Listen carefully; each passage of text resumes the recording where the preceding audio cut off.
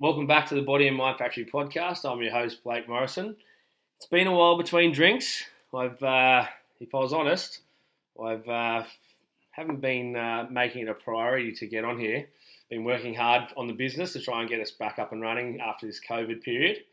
And things are starting to blossom again. The seeds have been planted and we're growing them now. So it's time to step back into this arena and get the good messages back out there. And I'm lucky enough today to have a good friend now, I can say, and a client of mine, Dylan Stoner. He is going to be talking to us about financial advice as my main probably reason we got him to come on, but he's also got an incredible backstory of his own personal journey through professional sport, injuries, and now finding new passion with business. And Firstly, to kick everything off, I do actually want to say a massive thank you to him. During the COVID period, feels so the Great Depression, Dylan and I got to spend a lot more time together due to us doing some one-on-one training. But I want to say a massive thank you because it was a huge support for myself and for Bianca and our business. He was one of the guys that I spoke about in my last podcast that made me feel at ease, knowing that we're going to be around for a lot longer, and felt supported. So that's one big thing, mate. I'd always say that when I get the chance to thank people, I will, and that's one thing I need to thank you for, mate. Made me feel that, and also just I guess I know we just chatted a lot more then as well, and got to grow our relationship on a deeper connection around business, and we got to actually talk about things that were more important than how much can your bicep curl, even though that's pretty important. But mine's quite minimal. That's all that, but we got to talk about some things, and we've actually, I believe, into the future we'll probably have our goals aligned and be working together. Dylan's actually helping me personally with my own personal investments, and that's obviously another reason why I wanted to get you on, mate, because it's you've made it super easy for me, super clear for someone that's got not much background in finance other than just trying to make money. And I think it'd be really, really important for people of my age, even my circle, people in my environment that follow me, to hear the good messages that you have, made around investing, around looking after your future. And where to put your money and what you should do as well. So, mate, thanks for coming on. And thanks for giving me the time, because he has actually in his work kit. I'm still in mine. I don't need to do that. I know he's a busy man. Mate, if you can start us off with, I'd really love to actually hear, because we don't get to have probably the long periods of time about backstories around your past. You're a friend of everyone that I know, but somehow we haven't bumped into each other along our paths. But I have heard that you were an incredible golfer, and that there was some, not so friendly things that happened throughout the time. But I'd love to hear that story if you can, and give us a bit of backstory on that. Okay, so we'll probably start at the start. I grew up playing golf. That was my wheelhouse. Copped a lot of shit through school for it, obviously. It's not the most masculine sport that you can be playing at that age. But yeah, got pretty good pretty quickly. Just went through, obviously, was spending before school, after school, every sunrise to sunset in school holidays. Got to a point where I played for Queensland, captained many teams in different areas growing up. Got to the pointy end of it. And then when I was 19, I had just come back from the States, was looking at potentially going down the professional path, which was my intention. I didn't pay a hell of a lot of attention at school, etc., because I was going to be the next Tiger Woods, and there was no real two ways about it. So, I was driving to one of my best mates' 21st. Lovely young girl was texting, ran a red light, hit me, going about 75 k's an hour. I went into a set of traffic lights, rolled 5 times, and woke up upside down. Was out cold for about 15 minutes. Woke up to lights and sirens and stuff. girl thought she'd killed me, all sorts of stuff. As a result, I kind of got out of the car, spent the night in hospital. Much to my detest, I just wanted to go and sleep in my bed. I felt fine. Like, I was speaking to the ambos at the time and said, "Look, I feel sweet. I just want to go home. I don't want to do this anymore." And they said, "No, you got to come in. You're in shock, etc., etc." I woke up in the morning and couldn't walk. More so as a result of everything seizing up. Yeah. Yep. Had a few MRIs and that at the time, and they basically said, "Look, we don't think you're going to be able to play golf again. I've got 2, for lack of a better term, fucked vertebrae in my lower back, 3 torn discs in my lower back." So it was a huge reassessment of, okay, what do I do now? Direction, and to be fair, like, it was a massive shock to the system. Like, it was all I'd ever done, all I'd ever grown up doing, and I just had to kind of know what to do. I went through a pretty low period after that. For sure. The drugs and alcohol side of things more than anything else, just going out and partying and not really having any direction, not knowing what to do. I was lucky enough that I was doing some work with a golf club at the time, Lakelands, and they basically just said, "Whatever you need, we've got a job here for you." So I was working there a fair bit, ended up working my way up the ladder there, got to be basically the manager of golf, running the whole golf side of things there, which was awesome. Like, I loved it. I ended up staying there for 11 years. And then kind of went, I don't know if I want to work in this sport anymore. I don't know if I want to kind of do this side of it. So my passion's always, like, I've always been good with numbers. I don't know what it is. I don't know what came of it. So went from a sport background to, I was lucky enough to get a job working for a sports management company in the Commonwealth Games. Did a little bit there, and then when I finished up, my current boss now, I owned a stockbroking firm I'd known through playing golf, and through running that golf course, said to me, "Okay, you finished your degree now. What are you going to do? Do you want to play golf? Do you want to work for us? Sorry." And I just jumped at it, and to be fair, I fucking love what I do. So you do. You're definitely an awesome avenue, and got real lucky. I personally, like, I'm not happy that it happened, but looking back at it now, like, A, I'm not in a wheelchair. You're alive. B, like, my dad's quite high up in the fire service, and he was saying when he drove up to the accident, because the first thing I did was call my parents.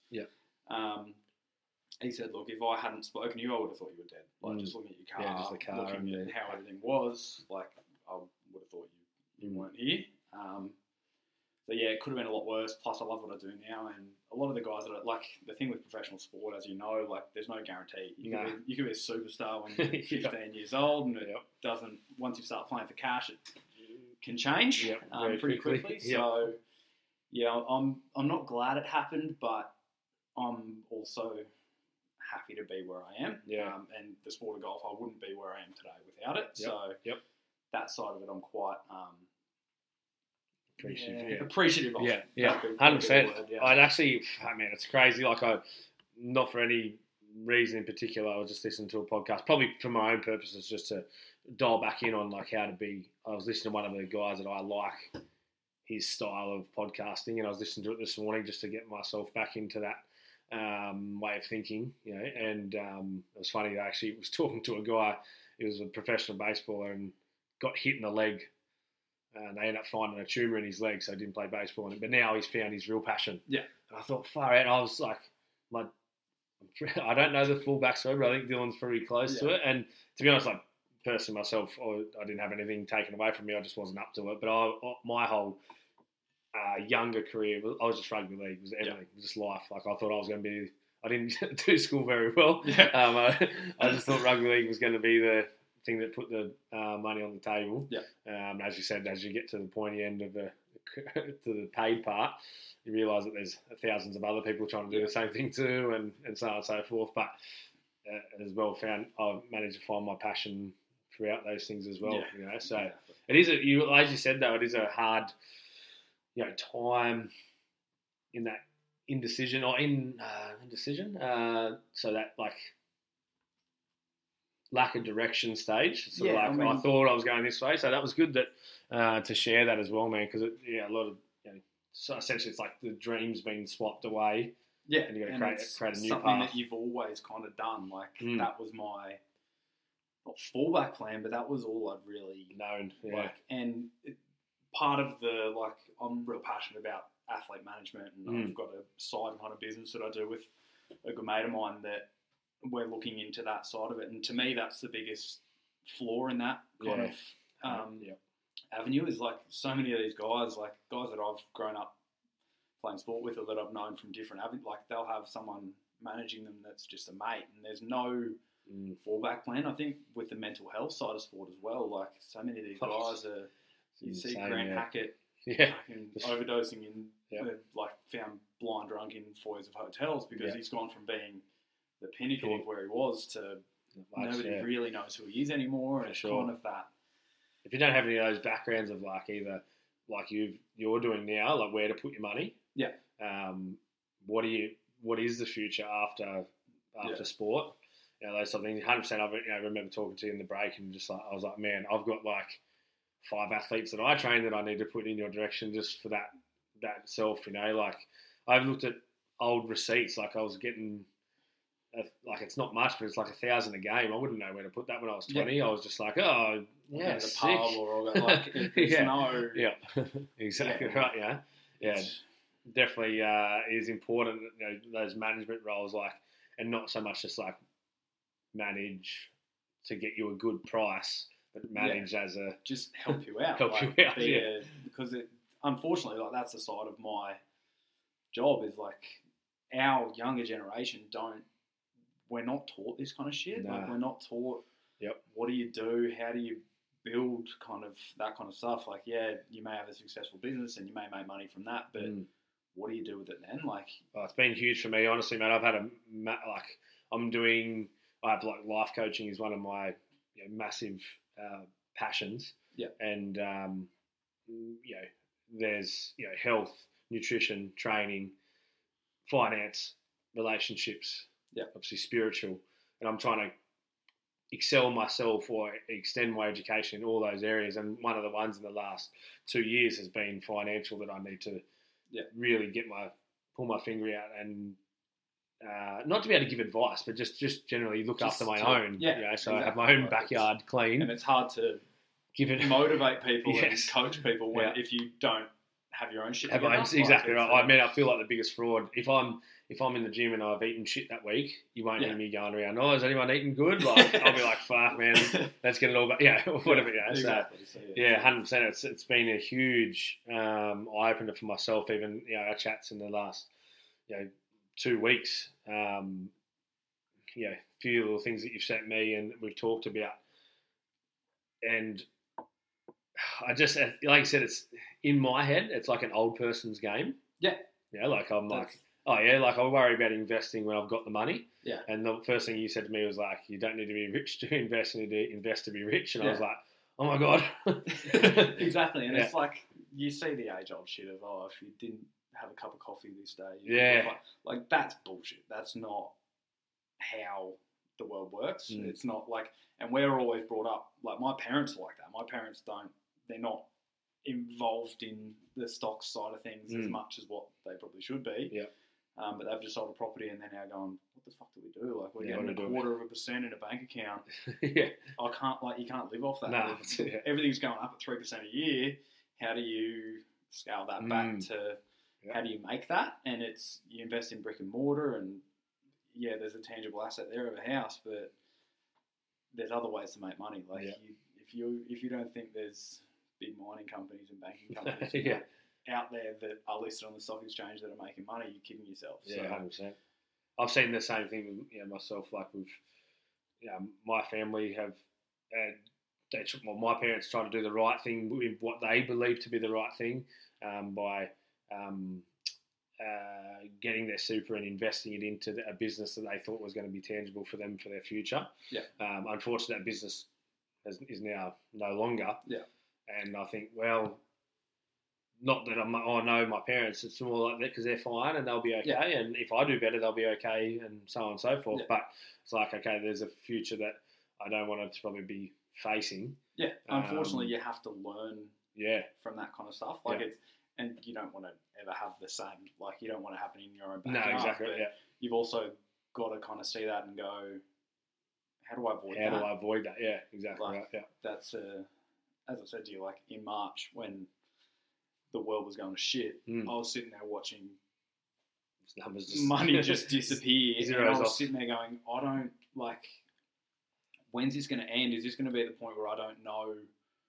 Like, I'm going to have to think about, do I want to go out and have dinner with my mates? Like, can I afford that? And I was like, I don't ever want to have to think about that. Like, I don't ever want to be in that position where I'm going, oh shit, like, do we get the extra drink or do we have to? What do I do, kind of thing. So that to me was a massive motivator, and I kind of had to reassess my goals and different things around that, like as to, okay, I want to avoid that. That's one of the main things. And not that I was ever in a position where I had to do that, but I'd be lying if I said it didn't cross my mind. 100%, it's a massive driver. The pain, it's like the pain and pleasure responses of a goal, So, like, what's the worst case scenario here? And that's the worst case scenario, that you'd let it get to, standard. And then the high, obviously the pleasure drags you towards what I'm going to be achieving from it as well, 100%.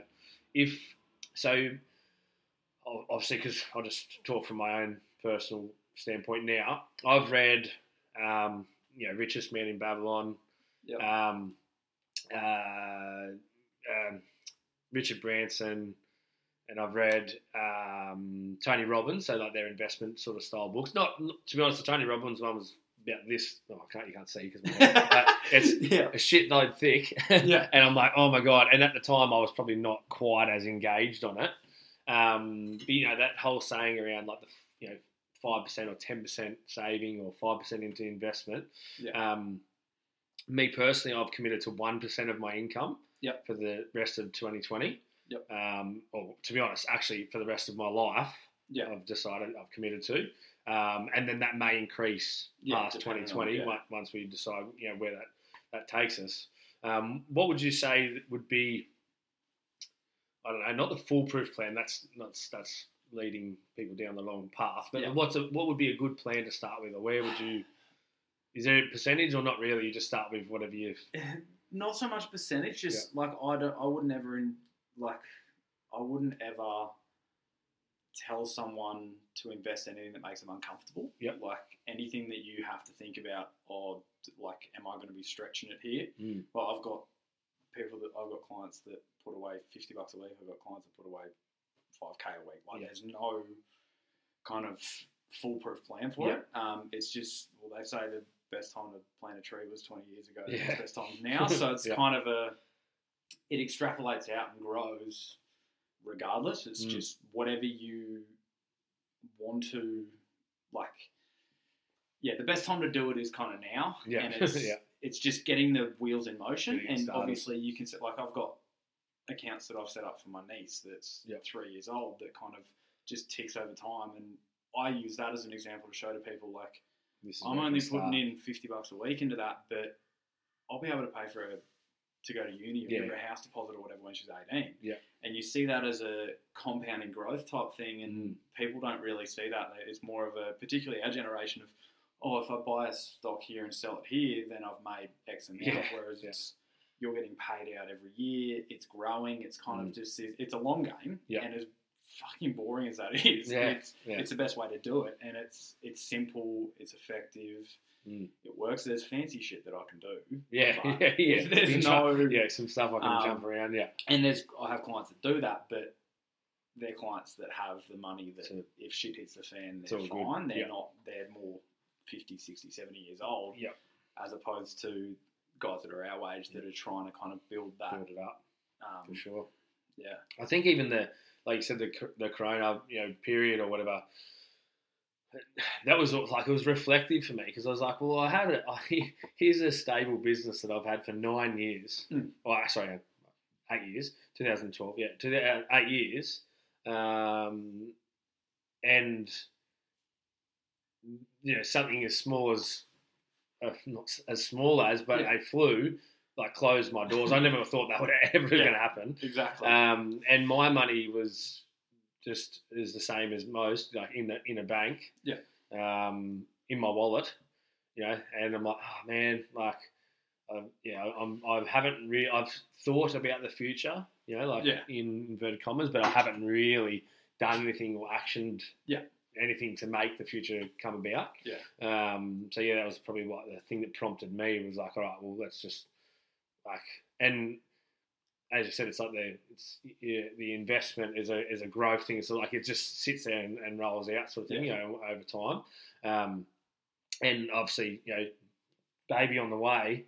Like I just think I stand up and applaud my mum and dad, to be honest, on how they got 2 children through. Yeah. Not because because they worked and they made money and all that kind of stuff, but I was like, fuck man, my dad made sure I had like the best footy boots. Yeah. And like when I wanted a BMX bike when I was a kid, like, and I wanted the nice one, like we got it, and I was just like, where, like, what? Where did they get that from? Like, that's the thing. Like, you don't realise it until you kind of it. Like, and that's I see my sister. She's just had another little kid, so she's got 2 now, and like I sit there and go, like, they're quite. I'm very different to my sister. She lives out in the hills and grows a lot of food on her property and stuff. And like I see that and go, okay, there's different ways to do it, and like there are different ways to get there. And like I can't talk to her about what I do because she doesn't believe in it, and it's socialists, and right? Like that's side of it.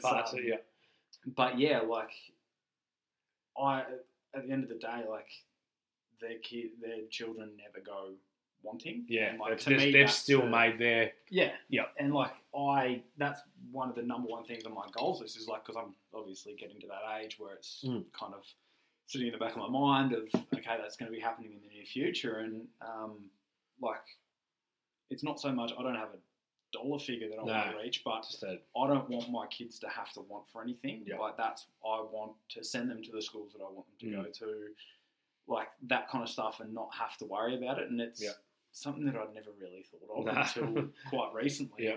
And it's a huge, as you said, like you've got to sit back and applaud your parents. Like neither of our parents have raised little shits, but it's also like we got here. You've tried, like you've done sensationally well. They've given us enough to have opportunity. Yeah, exactly.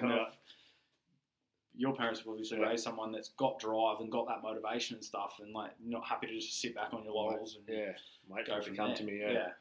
Even I was talking to Dad, and we were talking about having to drive possibly to Cairns for the Ironman. It was 20 hours, and I said to B, I was like, "There's no way." I said, "I wouldn't be able to do it. I can't drive to Noosa. I don't have the attention span to do that. Like I get tired and whatever." And I'm like, my dad used to drive me to Sydney for trial matches. Yeah. And then drive home. So I'd play, we'd get there the night before, and then he'd drive home the exact same day. And I'm thinking, like, just that, and then getting me down there. And then we flew down the next weekend, and I'm like, where does all this come from? Yeah. So, exactly right. I've definitely done a good job getting us there. And not everyone's built on the same thoughts, but it's for us, it's sort of crossed our mind to be like, this is the time to start it. I had a few guys actually.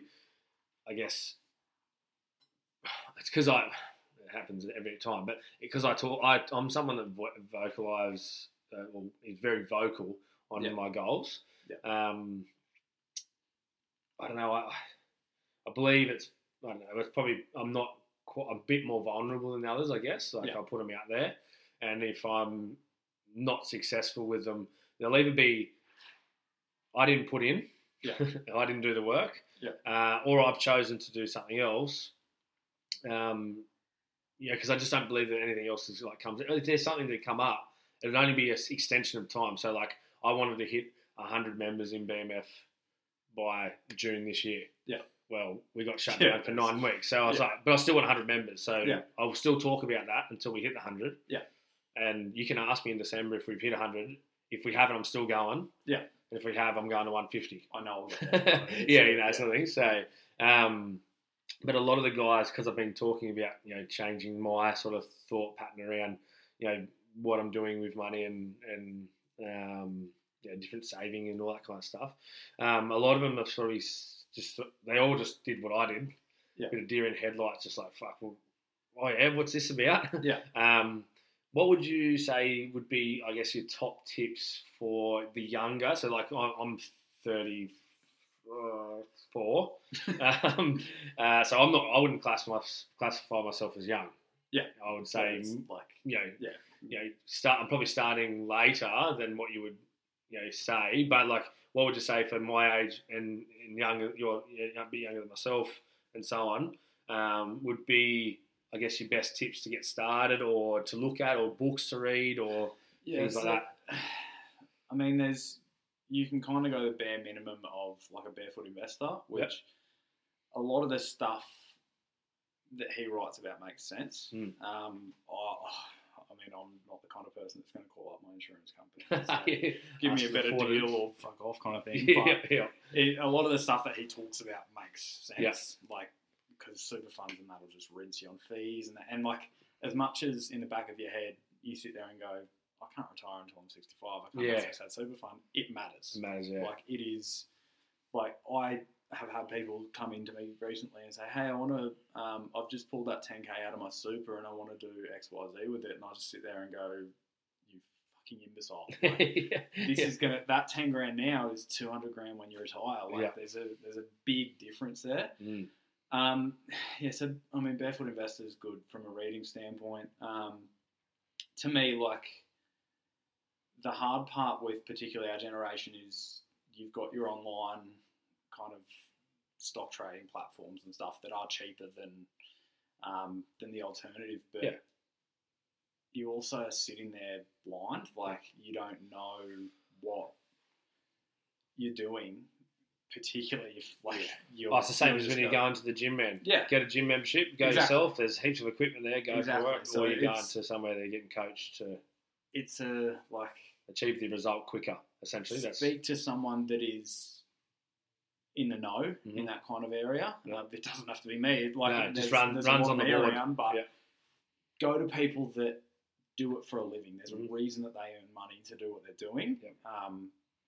And it's kind of a sit down, talk about, like, it is a long game. It is, you're not going to see direct kind of results immediately, but even if you're 20 years old and you can afford to put away $100 a week, do it. Like, you will be able to pay for that house deposit in 5-6 years time because you're not going to the pub, you're not splitting a bag with a mate. Like, even you put in that 100, it's like that 100's there. Yeah. And the leftover is fun money. Yeah, exactly. Like, you've already done your due diligence before, the priority of it. That's the hard part, is a lot of people just don't prioritise that. They go, I'm going to wait until I've got 10 grand before I jump in. And it doesn't have to be like that. Like, it doesn't have to be. The good thing about the stock market is you can get in anywhere from $500 up.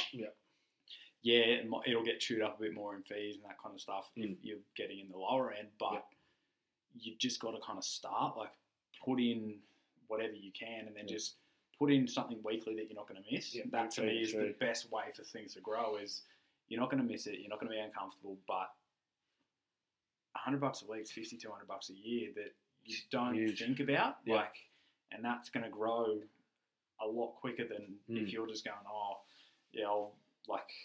I'll put in $100 whenever I think I've got. Put 100 in a pokey. Yeah, exactly. And I'll throw 50 each way at this donkey that's running. Doomed. I have no idea exactly. It's kind of It's funny you say that, because like I could genuinely say, like, I gambled. Well, had gambling in my upbringing. We owned racehorses, all that kind of stuff, and it's been a massive reflective moment of, like, that's gambling, this is investment. Like, I was doing 100, 200 a weekend just from like sociable gambling, which I justified to myself as this is okay, and it was okay because it wasn't hurting anyone, so I never missed a bill or anything like that, but it was hurting me, hurting my future. And I'm the first person to say, like, I find things like that, like if you're out with your mates and you're having a good time and you throw $20 at a horse or whatever, like that's entertainment. It's entertainment and you're paying for it and it's fine. Yeah. But if you're doing it every single weekend yeah. or you're doing it yourself, thinking you're going to get something back from it, that's if not, you're doing it for the dopamine rush, Yeah. then you're probably in it for the wrong reasons. 100%. Even that, no, you're right. Even like those little things, like one of my friends rang me probably 3 years ago when I first started the newer facility. Yeah. And he just said to me, it was Toby, and he goes, "Mate, what are you doing with your super?"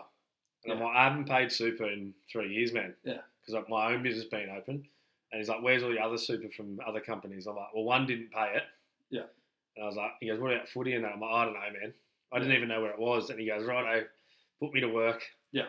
And he's gone to work and found it all. There's like 20 grand sitting there. That's like, and the hard part is, like, as I said before, we don't prioritise it. Like, people with our ways don't prioritise it because we don't think it matters. And it's a forced 7% or 11% of your... Yeah, exactly. Yeah. So you've got, like, our grandparents and that now have pensions and stuff.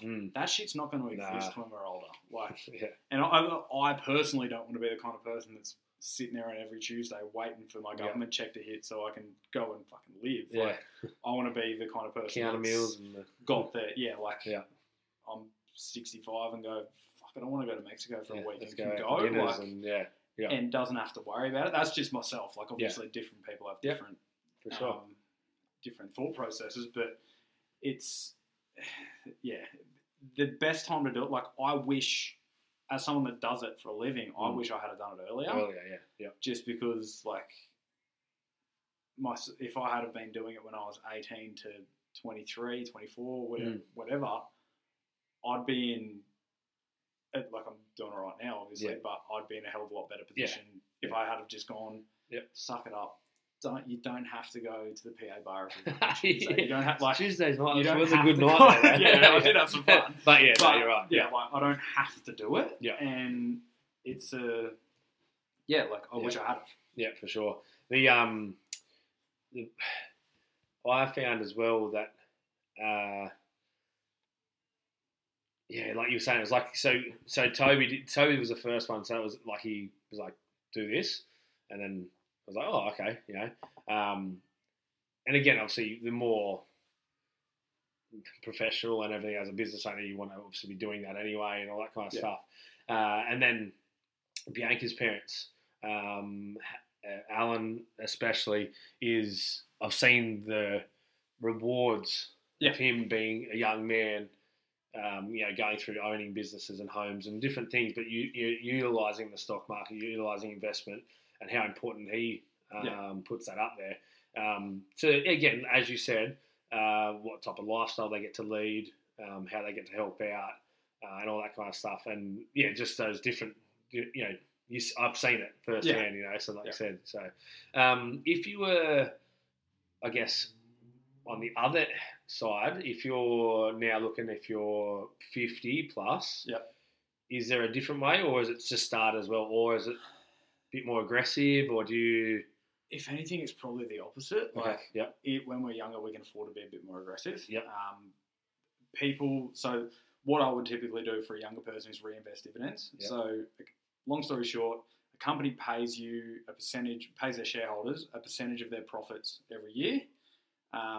So depending on how many shares you own, depends on how much you're getting back. Reinvesting a dividend would be they give you shares to that value instead of cash. So if you're getting the cash, if Commonwealth Bank's paid you $120 into your bank account, you go, well, I might as well just go to dinner or pair of shoes, whatever. Whereas if they're giving it to you in shares, if you had 100 shares, you've now got 102. The next time they typically pay dividend every 6 months.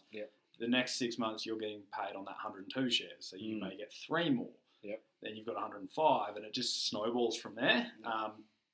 Older people, I'd be putting them into more like income generating stocks like that, like a Commonwealth Bank or a BHP that pay you a healthy dividend. They're big businesses that have a lot of money coming in. So you've got money coming in that you can live off. You can take it back out.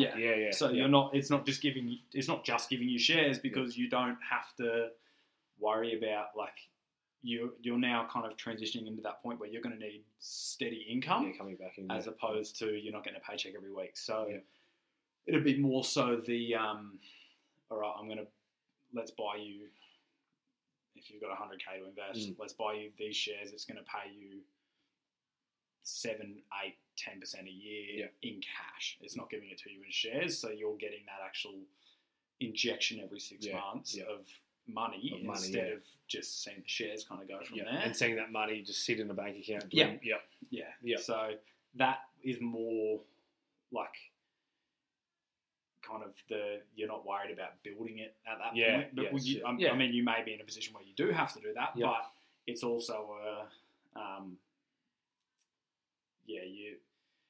you're looking more for that steady stream of what am I getting back out? I'm getting 7%. On 100K, 7%'s $7,000. But if you had that sitting in a bank account, you'd be getting $250. So it's a substantial difference. The thing with the Commonwealth banks and the NABs and that kind of shit is they'll pay you 2.5%. Oh, sorry, 0.25% if your money is sitting with them in a bank account that they can invest however they want. That's what a lot of people don't understand. Like, it's not just sitting there. They can do whatever they want with that. To do it with, They'll charge you, if you've got a credit card, 15%. And as a share, like, you could just buy that amount in shares and they're giving you 7% back. They're a business. They're not just sitting there kind of letting they don't have that. If you've got 100K in a bank account, you can't even go and get that in cash that day. I was actually call them and say, I'm going to come in and I want to withdraw X amount. Oh, hang on. And they go, oh, no, wait, no, you can't do that. You've got to give us 2 weeks' notice and you can't pull the whole amount out at once. And it's like...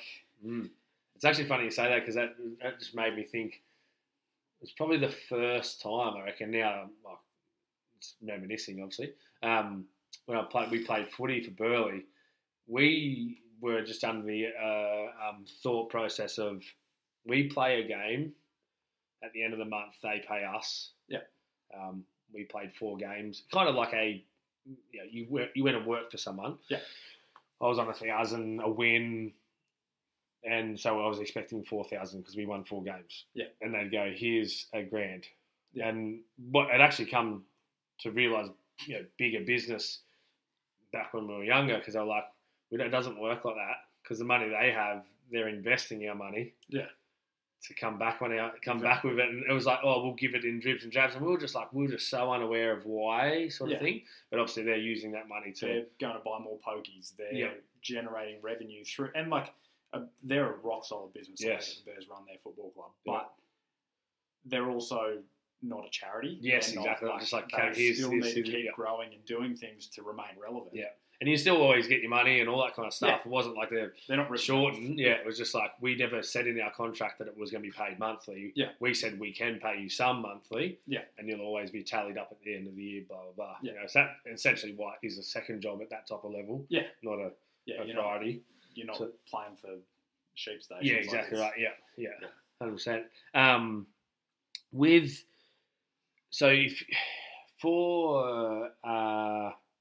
What's the best way to word this? So if I was, I said to you that I was doing Raise as a if people haven't heard of it before, RAIZ. I'm not an official sponsor. Just give us a shout out if you want to get on. Is that a potential way for people just even to dabble and just look what it's about? So something like Raise will track the index. So the Australian stock market typically will go, it's averaged out at about 7% a year, that it'll kind of grow.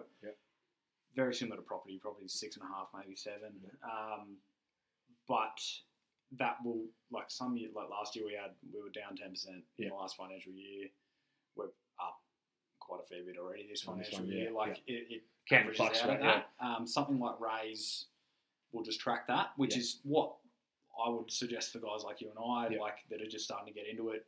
An index fund. There's a lot of good, anybody can contact me if they want a list of the good ones. And just that'll track it, and you'll see it over time. It's good too with Raise because if people don't know, it rounds up. So say you do a transaction at $7.50, it'll round up to $10 and just invest that $2.50 for you. Yeah. And it'll just kind of let that grow organically. You can put in more money if you want personally to. invest a little bit. It's just like something like Ray's, their fees are quite muddy. It's not as transparent as what it could be. I've actually noticed that on my bank account. Yeah. I was like, oh, what the hell is this? Yeah, you kind of stuff like that. Like, yeah, it's good as a starting block, but it's not. I wouldn't be putting 10 grand. Yeah, it's just just something just taps on. Yeah, it was funny. Actually, we were talking about it. So Dylan and I have. So we had. I was saying I have that already set up. Obviously, I'm doing self-managed super fund. Yeah, that's why I wanted to start my own little portfolio or whatever you want to call it. But at home, even like the gold tin. Yeah. Like, it's such a ridiculous thing. I was telling the guys about it when we go to Spain. So every year prior to, I set up with a really big coin tin and just dump 2s and 1s and 50s and whatever back into that. And all year we'd just be tapping away. And then every time the week before Spain comes around, that's my secret savings, my spending money. Yeah. I had like $3.5 grand in there last year. Yeah. And I was just like, what the fuck? I did that as like a bit of a soak because I bet when I play golf with clients and stuff, I always have cash on me. Yeah. So every single time I have $5, I do the same thing with coins, but $5 notes. Yep. I did it, I think it was 2 years ago. I put that $5 note away. I put it in the same spot. And I had like $5 grand at the end of it because it was kind of, sometimes I'd have 3 $5 notes sitting there, but I was like, I'm not spending them. I'm going to keep every single one. Yeah. And like that, it's a very easy way to save money. Yeah.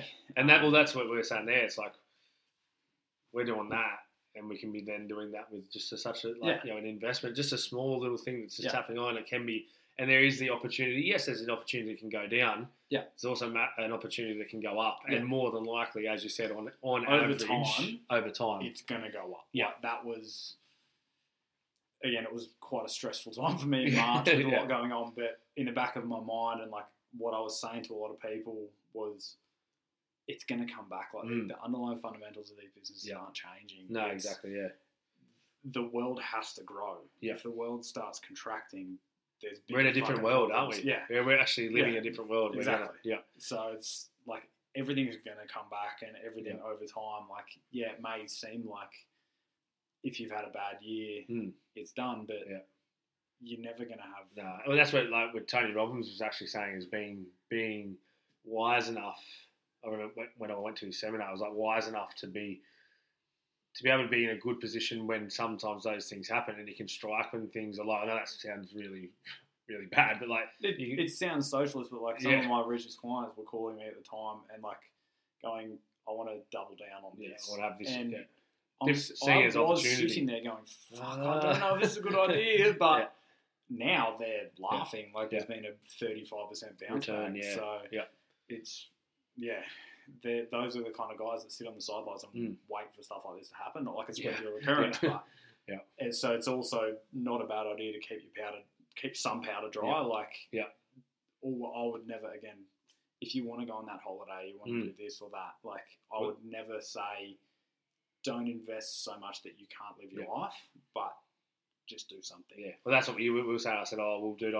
We spoke, and I was like, well, I'm going to do 10% of my income to my own bank account for my personal savings and things that I need to do and all that kind of stuff, or my personal income, and then 1% of it is always going to go into here. Yeah. And I was completely fully committed to that. You know, and as you said, that was let's go, let's do it now, sort of thing. So, with your current sort of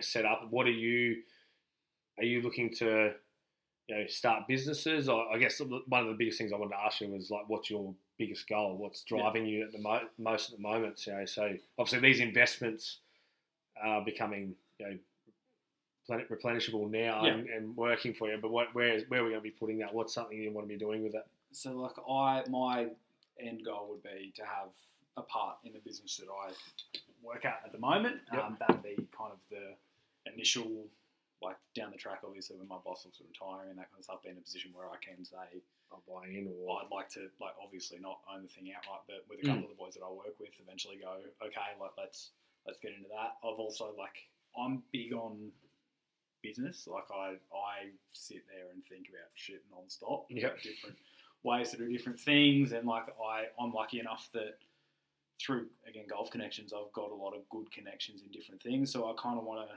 have my finger in a few different pies of, like, look at doing a couple of developments here and there, like nothing big scale, obviously, but build a few villas or whatever. Again, I've got the sport management side of things. It's stuff that interests me. I want to get involved in. Like, that's, I have an investment at the moment in an e-sport business, which I understand commercial viability in sport.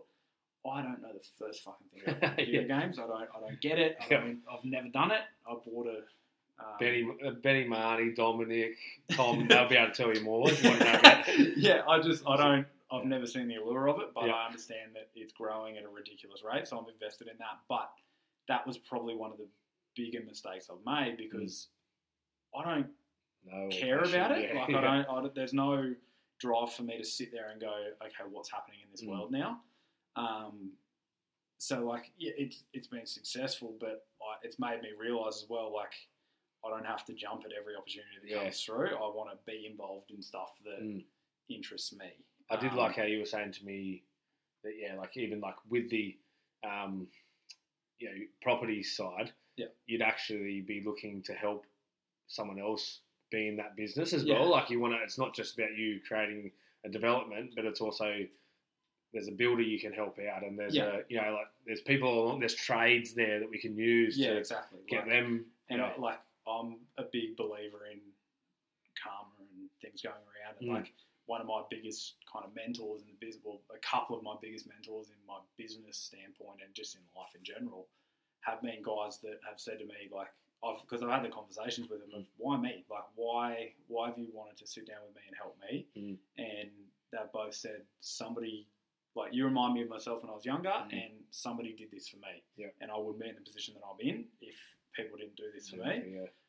So again, like, it wouldn't so much be that I'm doing something as like a mentoring role, but like, there's mates that are builders and that have got like different businesses and that if I can use them, I'd much prefer to fucking do it with someone I know. Get them to thrive as well.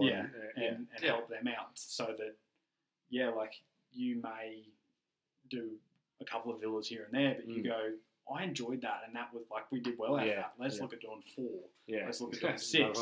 And that's how I find business grows, and I much prefer to do stuff with mates than some battler that could potentially turn around and exactly right. Yeah, that's awesome, man. Both you and I come to you because, again, I was like, well, I was sharing a goal of mine. And I thought, obviously, one, your advice would help massively to this goal, and help the arena come to fruition, I guess. I wanted to, create a man's group. I've been inspired by, the Weekend Warriors and seeing what these guys do, like older men that are now, reinvesting back into the community because they've done well in businesses and that kind of thing. But creating something that for our generation, moving forward, but not based around alcohol, based around health, not based around, because like, we've all got a punters club, we've all got a bunch of mates we can play golf with, we've all got, our surfing buddies or whatever it might be that we can go away and get pissed with, but we don't have a collective of men that are together. I do like the word, networking is the word, but it's more about like connection and helping each other out, keeping each other accountable. It's not a business standpoint thing, as like a networking group. Yes, networking group. Yeah, that's it's more of a, like, some of the guys that I've met through just going to the gym. Like, it's on the first to admit, the vast majority of my friendship circle is, if we catch up, we're having a wine night. We're going to the and that's how that's how your friends circles up. That's my groups of friends. Like, that's whereas this I would have like envisioned this being more of a group of mates where if I'm sitting there going, boys, I'm thinking about doing this. What are your thoughts on it from a business standpoint or for like anything? Yeah. Or like even if I go, yeah, I've never been to fucking London. Yeah. Where do we go? Has anybody been there? What should I Yeah. do? Like just a group of friends that Yeah. you can kind of fall back on that it doesn't revolve around just being on the piss 24/7 or go it doesn't. You can just catch up with breakfast. Yeah. Like, and it was like a positive, positive chat. No one's bringing each other down. There's like banter's great, but banter is one of those things where like if you've got enough resilience, you can put up with it. But if you don't, you go home and cry in the cupboard, sort of thing. Like it's like having that positive, connection together, driving each other to achieve our goals, like having conversations that adults would have around feelings, relationships, all that kind of stuff. And man, to be honest, I'm just absolutely sick of the suicide rate going up, and I don't mean that in any detrimental way. It just fucking it was made me sad for a long time, and now it just makes me angry. But it makes me angry against myself because I feel I have tools that can help people. Exactly. But we all do. We all have tools that we can. It's unfortunately a lot to do with the male. Like I was saying this to you a couple of weeks ago. Like the first week that I joined BMF, I broke up with a long-term girlfriend, and it was like I felt embarrassed to say, "Hey, mate, like I've been up all night, like arguing or whatever. Stressed. I'm not going to be able to come in." Like I was embarrassed to say that, and like looking back on it, it's the way that you're brought up as males. Like tough. You're a pussy. You can't do that. Yeah. Like what are you having a whinge for? But that is why I think is a huge driver behind why that suicide rate just keeps ticking up, and like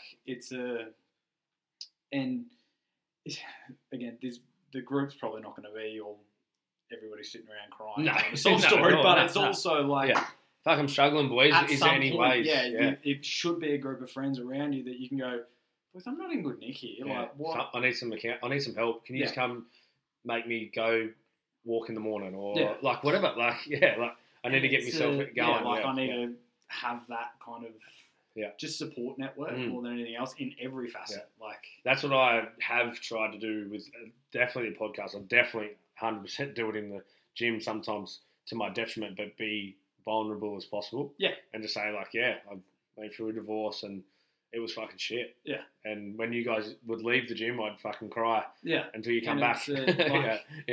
But that is where we need to be. Like we shouldn't be sitting there going, I'm ashamed to talk about my feelings in even the circle of my friends. Like, realistically, if you can't talk about that kind of shit with your friends, who the fuck can you talk about it with? Like, exactly they're not your friends. That's why you get stuck, isn't it? Yeah. And even just like, for me personally, it's an opinion-based thing, but I guess that's why I've had this opinion. I think we should create a collective of people that have the same opinion. Yeah. Would be like how we speak about our partners. Yeah.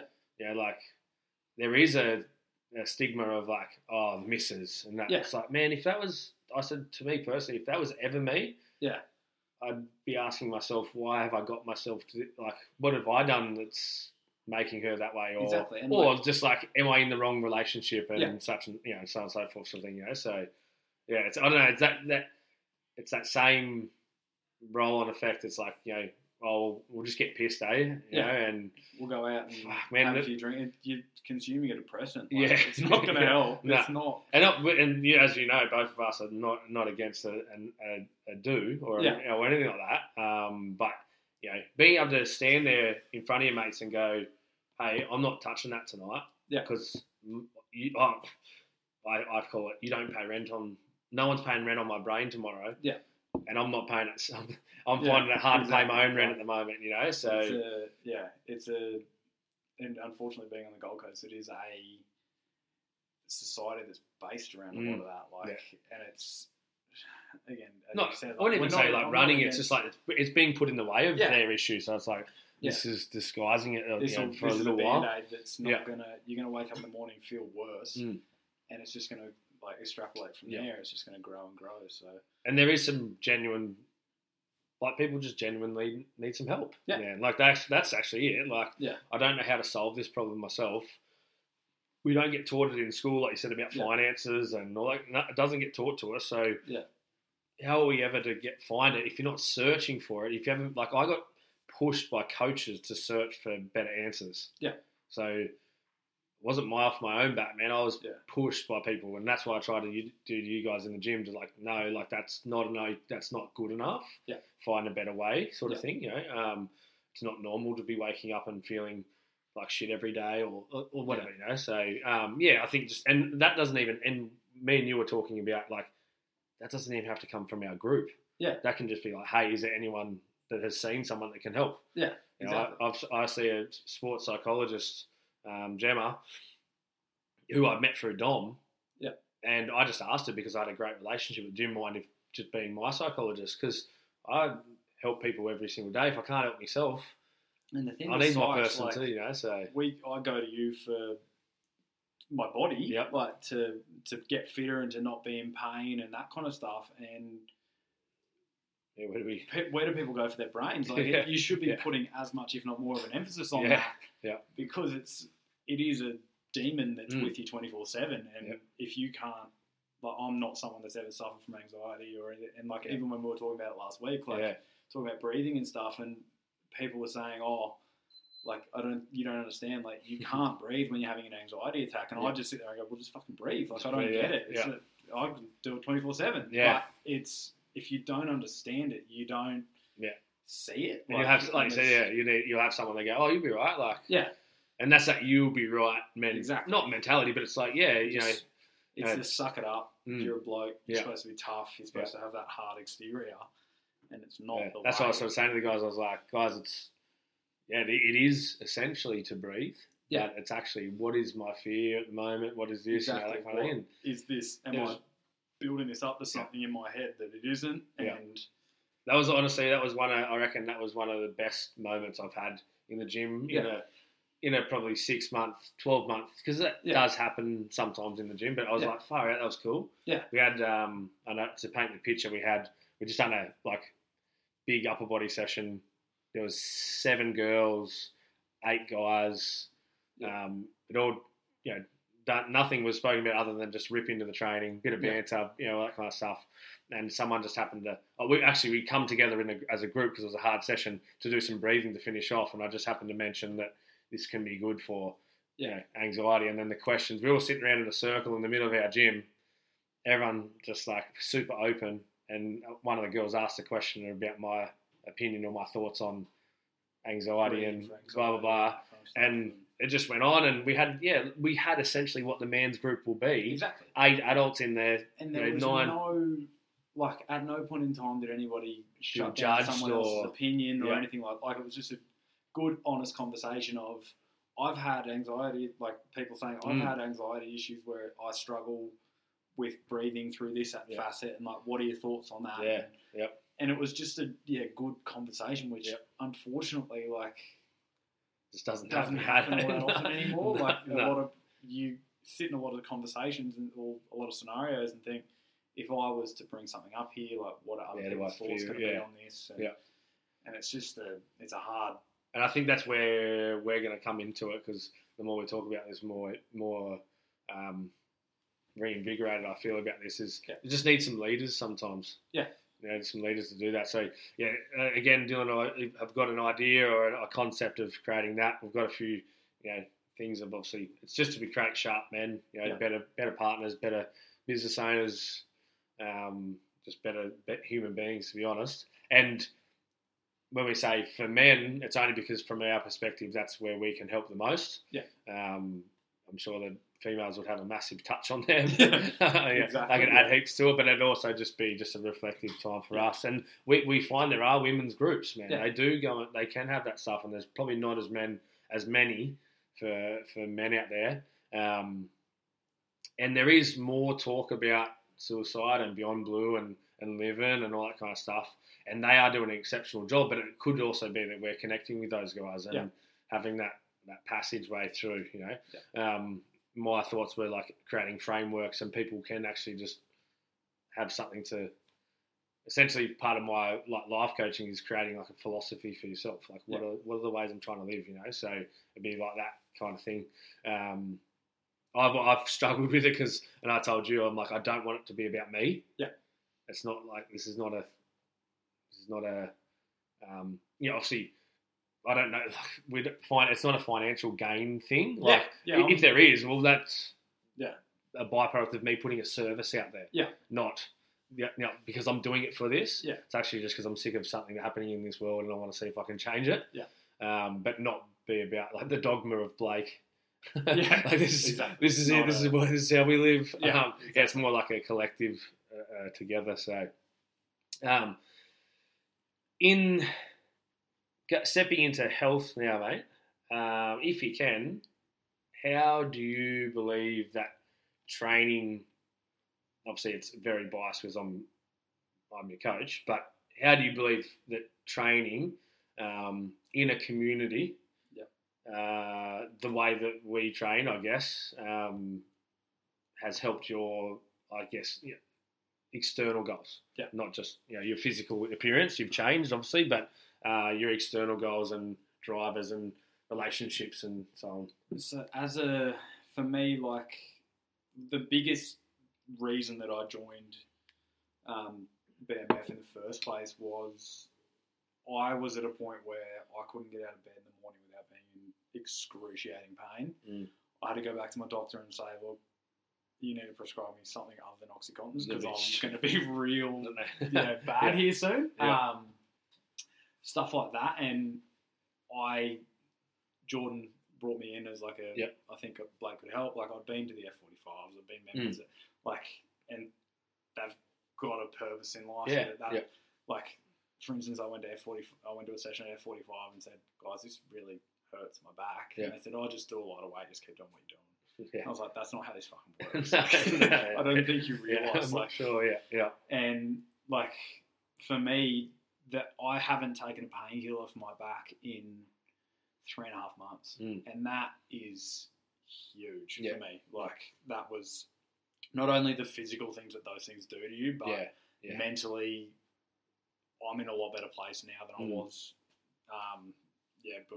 before. Yep. I find that I can put in a lot more into my work now because I'm not focused on pain, hazy from that. I'm not worried about that. Like, is this ever going to go away? Yeah. That kind of shit. I've met a lot of people through BMF that I didn't that I may not have been in contact with outside of it, if that makes sense. Like, they're not kind of people that I would have run into normally, but I now would consider them friends. And, like, again, there's a physiological side of things. Like, I've changed physically, but for me, like, I'm doing Dry July, which I failed, if I'm honest. But it's like, I haven't missed a session at the same time. Like, I have gone out previously and had fun and that kind of stuff, but I don't ever want to not turn up at 6 a.m. every Monday morning. Like, I enjoy going, and it's not something that fitness for me was ever a thing because I was always in pain. Yeah, like, it was more just... I never enjoyed myself. It was kind of, I did it because I just didn't want to be a fat fuck. But I now, like, want to change and have fitness goals as opposed to before I just had business goals. I just had things that I wanted to achieve in life. And, like, my current girlfriend, like, I feel like I can be a lot better with her too because it's like I'm not worried. It's not sitting in the back of my mind all the time of, like, I'm in pain and I've got, like, my former partners, like, I've probably been a bit snappy with because when you're in pain and something's sitting in the back of your head, like, it's the fucking worst thing in the world. And, like, I can now be more of myself and not because I'm not worried. Yeah, definitely. And it, like, for me, like, I have to say thank you as well because there's certain things where, like, and I think we've grown to the point where I can say to you, mate, I can't do this because it fucking hurts my back. And there's never a hesitation of, suck it up, you pussy. Like, that's okay, mate, I understand. Let's try this instead. And it's like, to me, that I've never had that before. I've never had someone I've been to more PTs than I could count, but I've never had someone that's kind of shown that care and shown that they. You've done an extremely good job, because it does. It takes a bit of a mindset even to be like, all right, guys, we're going to be deadlifting, but you're going to be using the trap bar. Like, sometimes that can be detrimental enough to be like, I'm not part of the group, I'm out, sort of thing. It's like, no, you're just changing the position so it doesn't hurt your back. Yeah. We're going to here. And to be honest, you did an extremely good job there. And just having a little bit of trust in me to go, hey, man, you actually can squat. Yeah. But if these three things happen when you squat, it's going to hurt. Yeah. So you can squat, but don't let these three things happen. And that was like, I wouldn't, before I joined, I wouldn't squat with a broomstick on my back. Like, I just know I can't do it because I know it's going to hurt. And now, like, I beat my 1RM last week. Like, it's a huge difference in it's not so much like, yes, I've put trust in you, but it's also you've made it easy. Like, there hasn't been maybe if we try this and we can work around it this way. Like, there was never a hesitation of maybe he's leading me down the garden path here. Just, you know what you're talking about, you know your shit, and that's the. And there was definitely a phase of the start, because like I read your health history. I'm like, oh fuck, okay, this is going to be an interesting one, because that is generally pain receptors are like that just shoots down everything sort of thing. So it was intriguing journey at the start, because that also then makes you stiff and tight in areas that aren't actually stiff and tight. They just get jacked up because of that. But we just like worked together to get to that end sort of, not end point, but like create a point of, well, I can move daily. And we know ourselves. I get the same thing, but like we go a little bit too hard one day and do the wrong thing one day. We also know that we can get back down into that rabbit hole. Yeah, exactly. We get carried away trying to send it too much. Go a bit too hard sometimes. But that, like, again, I need that. You kind of right, I think I'm a fucking superhero. I can do different things. Yeah, definitely. I did Ironman training for 30 weeks straight and just did 2 or 3 weight sessions cruising along. First week, Ironman got called off. I'm like, righto, back squatting 120 again. Exactly. I was like, oh my God, my back. So definitely, man. There's with the podcast I always say to the guys, I'm like, and a lot of them probably don't. A lot of people don't believe me, but I do. I don't struggle to do. I never struggle to do it once I'm doing it. Yeah, it's a struggle to get to do it, because I want to get a good message out there. Obviously, you want to be worthy of people listening to, because I have to spend time to listen to it and that as well. But I always go around like listening to different ones, and I'm like, that's cool, and there's this like 5 and 5 thing that I really want to like try to reenact or create and all that kind of stuff. But now I'm thinking of it, it's not that it's not me, but I guess I want to like leave my own mark essentially. Yeah. But if I had to say to you, what would be, because I got asked this question, there's the reason I'll get to the point in a second. I got asked a question 3 days ago by a client of mine that essentially is struggling at the moment and was asking me a few things. And he asked me was, what is my biggest downfall? Yep. And I was like, oh, fucking nearly slapped me in the face, but not in, it was such the most genuine question. Yeah. Because he actually thinks that I have a cape on my back and I'm Superman, and I'm trying to tell him, no, I'm not, man. Yeah.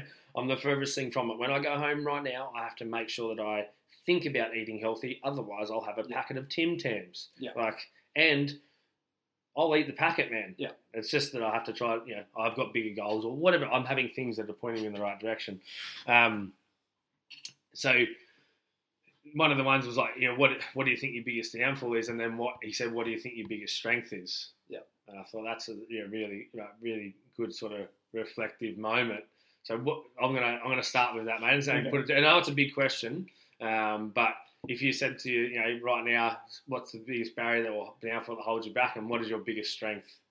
When it comes to downfall, I would say that my biggest downfall would be I go for the thing that's convenient. Yeah. I try to find the easy part, as I've said to you before. Yeah. In Well, the gym, you actually nailed it. Like you said, it was like, I'll find the easiest way to get minimum effort for maximum result. That's the one. Is kind of that's how I've lived my life until this point. And I personally think that's a massive fucking downfall. I don't like that I'm like that, but I also kind of have come to the realization that I am. And you got to see it just in things when you probably shouldn't avoid and there is things that I just know I have to suck it up. Yes, suck up and that's because 100%. I don't see the easy way out. Like, there's no, but that to me I think would be like, again, beated a diet plan up for me recently, and there's been times where I've gone, fuck it, like I'll just get Uber Eats. Just get someone else to do it. Yeah. And it's I don't like it. I hate it, to be honest. Yeah. But again, like, I'll get home, I know I have to stretch. Yeah. I purposefully will do whatever I can to not do that. Like, it's something that just I have. And it's something that I'm working on. Like, I've been trying to stay back after sessions and stretch and stuff because I know that I have to do it. But that's good. I also have, that to me would be my biggest kind of downfall. And the strength, you reckon? What's your strength? My biggest strength, I reckon, is it comes back to networking. Like, I build good relationships with people. I think that to me is the biggest. My best attribute would be, like, again, I'm lucky because I'm a good golfer. Like, I can get out there with the CEO of a major company. And I've got him for 5-6 hours, and I can kind of. Oh man, but I'll back you up on this, man. You've nailed it there, man. Like, to be able to have a conversation with you, you give people time. You listen, you ask good questions. That's man. You're 100%. You've nailed it there, man. That's what that's what I would say would be my. You make yourself relatable. You know, like you buy into their world and that. I'd definitely back you up there, mate, for sure. Just so that you don't feel like you're under the bus as well as much. Because I had to answer the question myself, and I said to him that I don't work hard enough. Now that sounds. I actually had to be reflective and think about it. You probably go home and do the exact same thing because it does actually sit on your mind a little bit. Like good coaches ask you good questions, essentially. But it was more so like a procrastination. Like, I know I've got big things I want to achieve in my life, and sometimes I procrastinate on them to get them done. So it's more like being able to take action better. One of my coaches said to me that he goes, I find that you take a while to get the ball rolling, but once it's rolling, it doesn't stop for you. And I was like, oh, okay. So essentially, he's like, you need to take quicker action, sort of thing. And I thought, that pops its head back up. And I thought that was, it's really clear. I had that when I was hiring someone at the golf course years ago. At the end, I said, is there any questions you've got to ask or that you want to ask from me? And he said, if I left this room right now and went and asked all your staff that work under you what you're like as a boss, what would they say? And I went, oh, fuck, like, that's heavy. Like, I think they'd say I'm a good bot, but like, I don't know. I don't know. Have I sprayed it? And it made me kind of reflect on how I would, because, I'm the first kind of person that would kind of, if shit hit the fan, I'd kind of try to find who's responsible for it and have a pretty stern chat to him. But I was like, fuck, at the same time, like, I can go out and have a drink with them, and there's no issues there, and it was a huge reflective thing for me. And like, I hired him because I was like, I like that. Like, you've done well. I had Keegan ask me. He asked me, "What's my worthy ideal?" So what's my? And then he goes, "I'll put it like this: what's your life worth?" And I was like, "Oh, far out." It's a bit, what now? You want the answer? Like, sort of thing, And then I've had other, coaches, say like, what are the biggest defining moments? But I'm trying to find, I guess, that mark to help, ask good questions, get good answers, sort of thing. So, mate. Thank you very much for being open and being vulnerable and sharing your journey with us. I hope everyone has got something from it. If you have, guys, both Dylan and I would massively appreciate, sharing via Instagram, sharing around to your friends, and just letting us know what you got from it, all that kind of stuff. It is a timely process, but we do it because we want to be heard, and hopefully there's a good message to be heard in there. So if we're helping people out, guys, that's what drives us to do it more often. With the iTunes and that kind of stuff as well, guys, I've found that when I've been sharing it around with my friends, that I've been finding like a spot to say in the 30th minute, all that kind of stuff, and they sort of relate with it as well. So it was really, really cool. So I found that can be super beneficial if you want to share it with someone. Tell them what you actually got from it and see what they get from it, because you can read. So, two people can read a book and get two different things from it, which is really cool, and then you can have a conversation about it. Just don't pause where I'm talking about how vulnerable I am. Going back there. Make sure it's one of the strange parts. I remember because I sent to you that podcast from The Unbeatable Mind, from Mark Devine, and it was about investing, and I was like, dude, I have listened to this back and front. Yeah. I like what he says. What do you think? And you're like, let's go. Yeah, I love it. All of it was great. Agree with it.